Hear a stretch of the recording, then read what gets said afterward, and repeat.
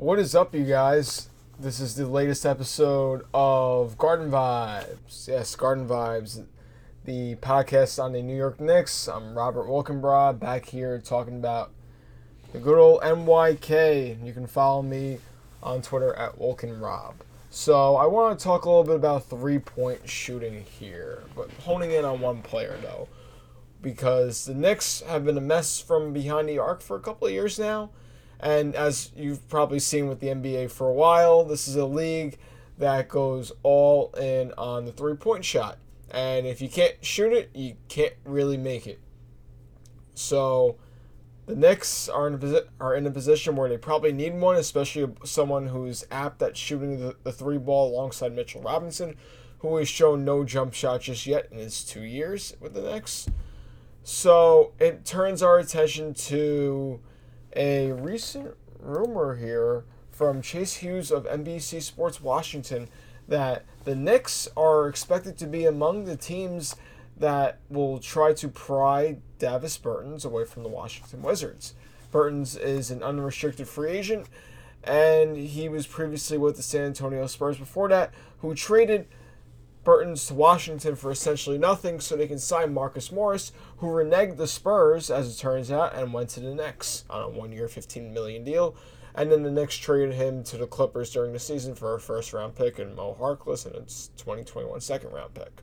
So the Knicks have a very clear connection with Bertans here, even if it's an inadvertent one. But now they could have a full-on connection here if they decide to pay him. And given how weak free agency is this fall, especially if the cap stays even, I should say it doesn't even matter if the cap stays even.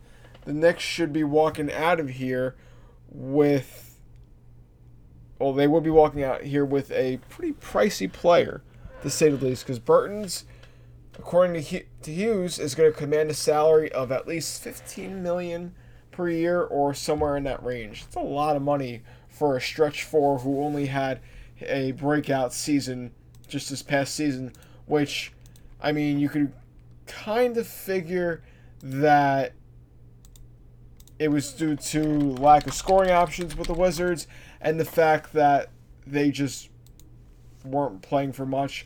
And as the one of the highest scoring offenses in the league, he averaged 15.4 points per game, 4.5 rebounds, 43.4% shooting, and the all-important 42.4% on three-point shots, which he took 8.7 per game and made 3.7 of.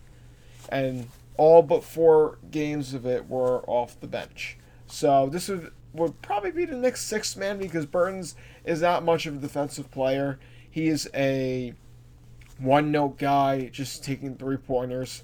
So you pretty much know what you're getting from him. It's just a matter of, does he have another level to go, or is this his peak? Because he is 27 years old. He'll be 28 by the time next season starts. So you're going to figure you pay him 4 years at $15 million per at least, and you're getting him through his age 32 season. It's a little iffy. You don't know if his athleticism is going to start to regress, and he's not much of an athletic player as is.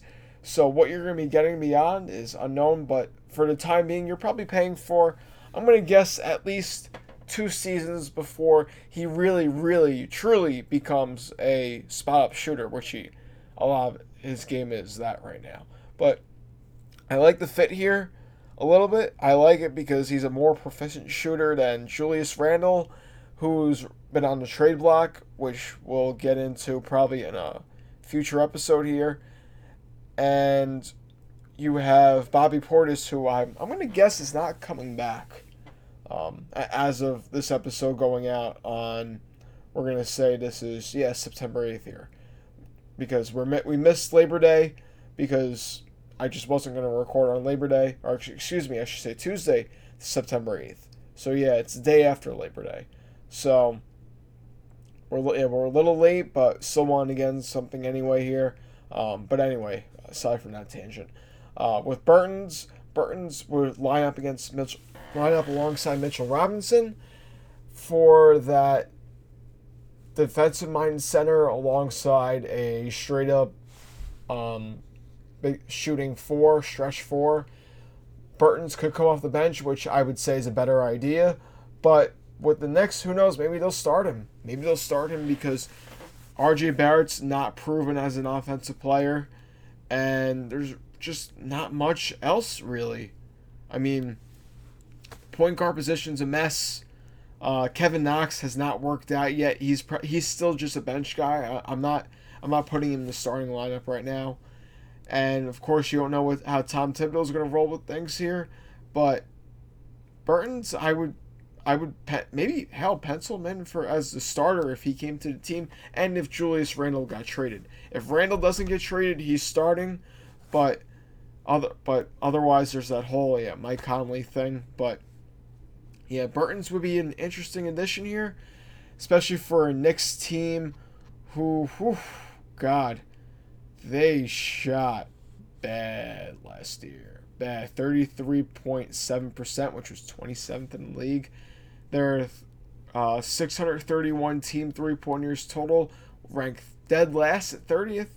And for three-point attempts per game, or 28.7, 29th.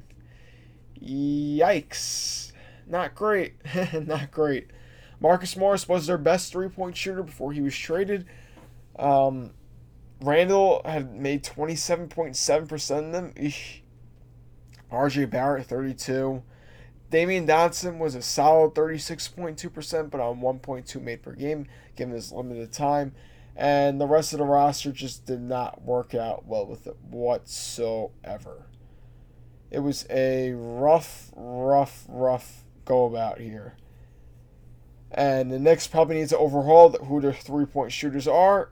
Maybe they'll bring back Reggie Bullock to go alongside Burton's, if Burton's came aboard, of course, because Burton's has other suitors, especially as the league. I mean, size and shooting. I mean, what else could be better than that right now? Seriously, just add a little bit of defense, and there you go. So,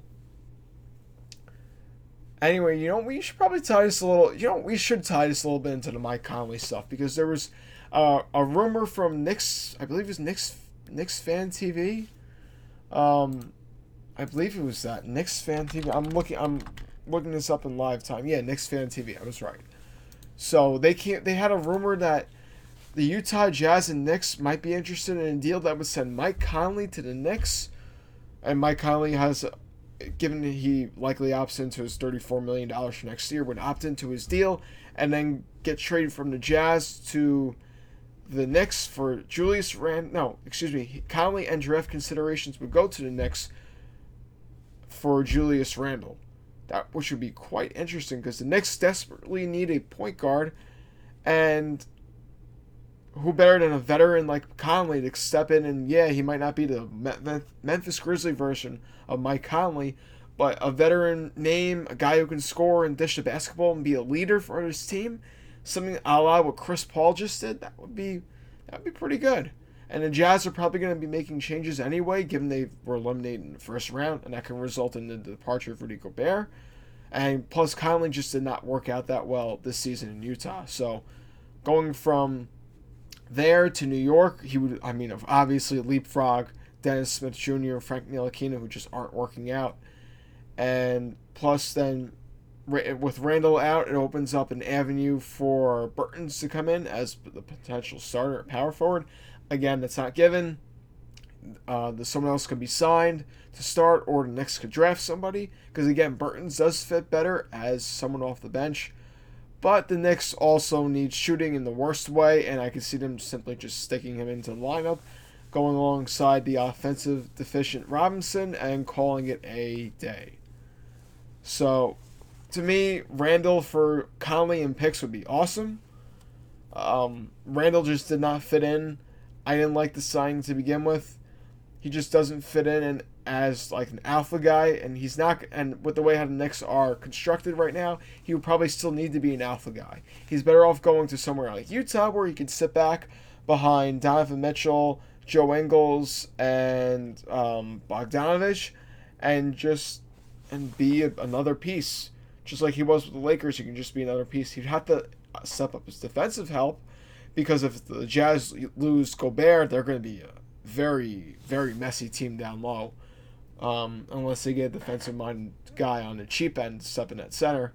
But they could be still an interesting team. The Knicks, I would really like that for them, especially if they can get a draft pick out of it for just at least just 1 year of Mike Conley. I'd take it. Why not? I'd take it. It's an immediate upgrade. And yeah, it just adds more shooting, adds just another key offensive guy into the mix to maybe not making the Knicks maybe a playoff. I don't know if it would be a playoff team, but just a better team at least. Someone who can at least get out of the bottom three of the Eastern Conference. And at least maybe make a play towards the Magic, who were the 8th seed this year and not great. So if the Knicks did that, maybe they could stand a chance there. But so we don't compact two things into one here. We'll probably do a deeper dive on Mike Conley's fit with the Knicks sometime soon.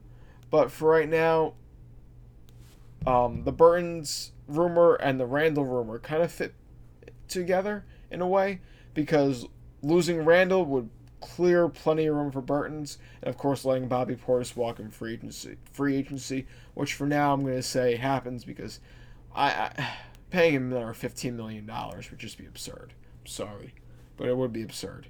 No matter if Madison Square Garden chanted his name. Oh man, so that will do it for this latest edition of Garden Vibes. We'll be back here on Monday.